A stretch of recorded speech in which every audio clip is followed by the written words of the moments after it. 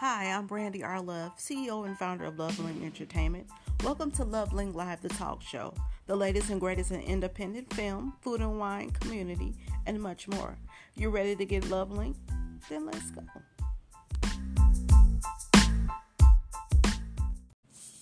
Welcome to another edition of Loveling Live, the talk show. I'm your host and creator, Brandy R. Love.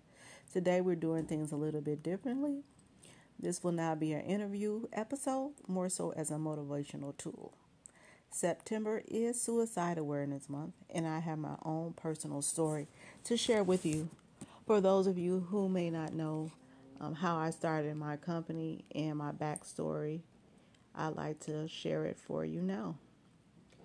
Don't forget to subscribe here on Anchor and also to Spotify, Amazon, and Apple. So in May of 2016, I contemplated suicide. I was overwhelmed with the challenges of raising my son, who has autism spectrum disorder. The system constantly fails us as African American citizens, especially women. And then to add insult to injury, I had to process the responsibility of a special needs child in a society in which our lives are not even valued. As do many women, I had to put my entertainment career on hold.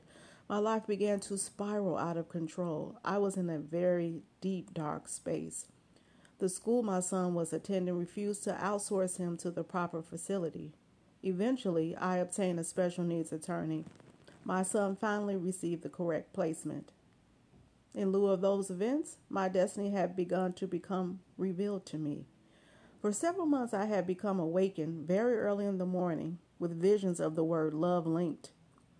I thought that this was an indication that I was about to receive a new man, because God knows I need one. But on the contrary, it was the catalyst to start my own company, Loveling Entertainment. In the blink of an eye, I had rediscovered myself. My destiny had started to manifest. I launched Loveling Entertainment in August of 2016. I think the moral to the story, the motivational tool that I'm trying to get to you today is, just as the GPS recalibrates, so does the will of God for your life. You know, we're going to have pitfalls, turns, but God's going to make sure you get there.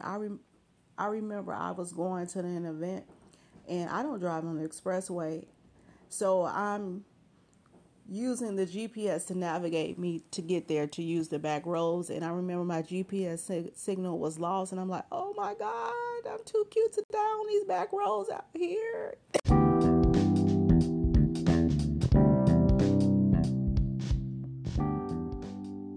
Okay, mental health break. Y'all know I'm a drama queen, but back to the story.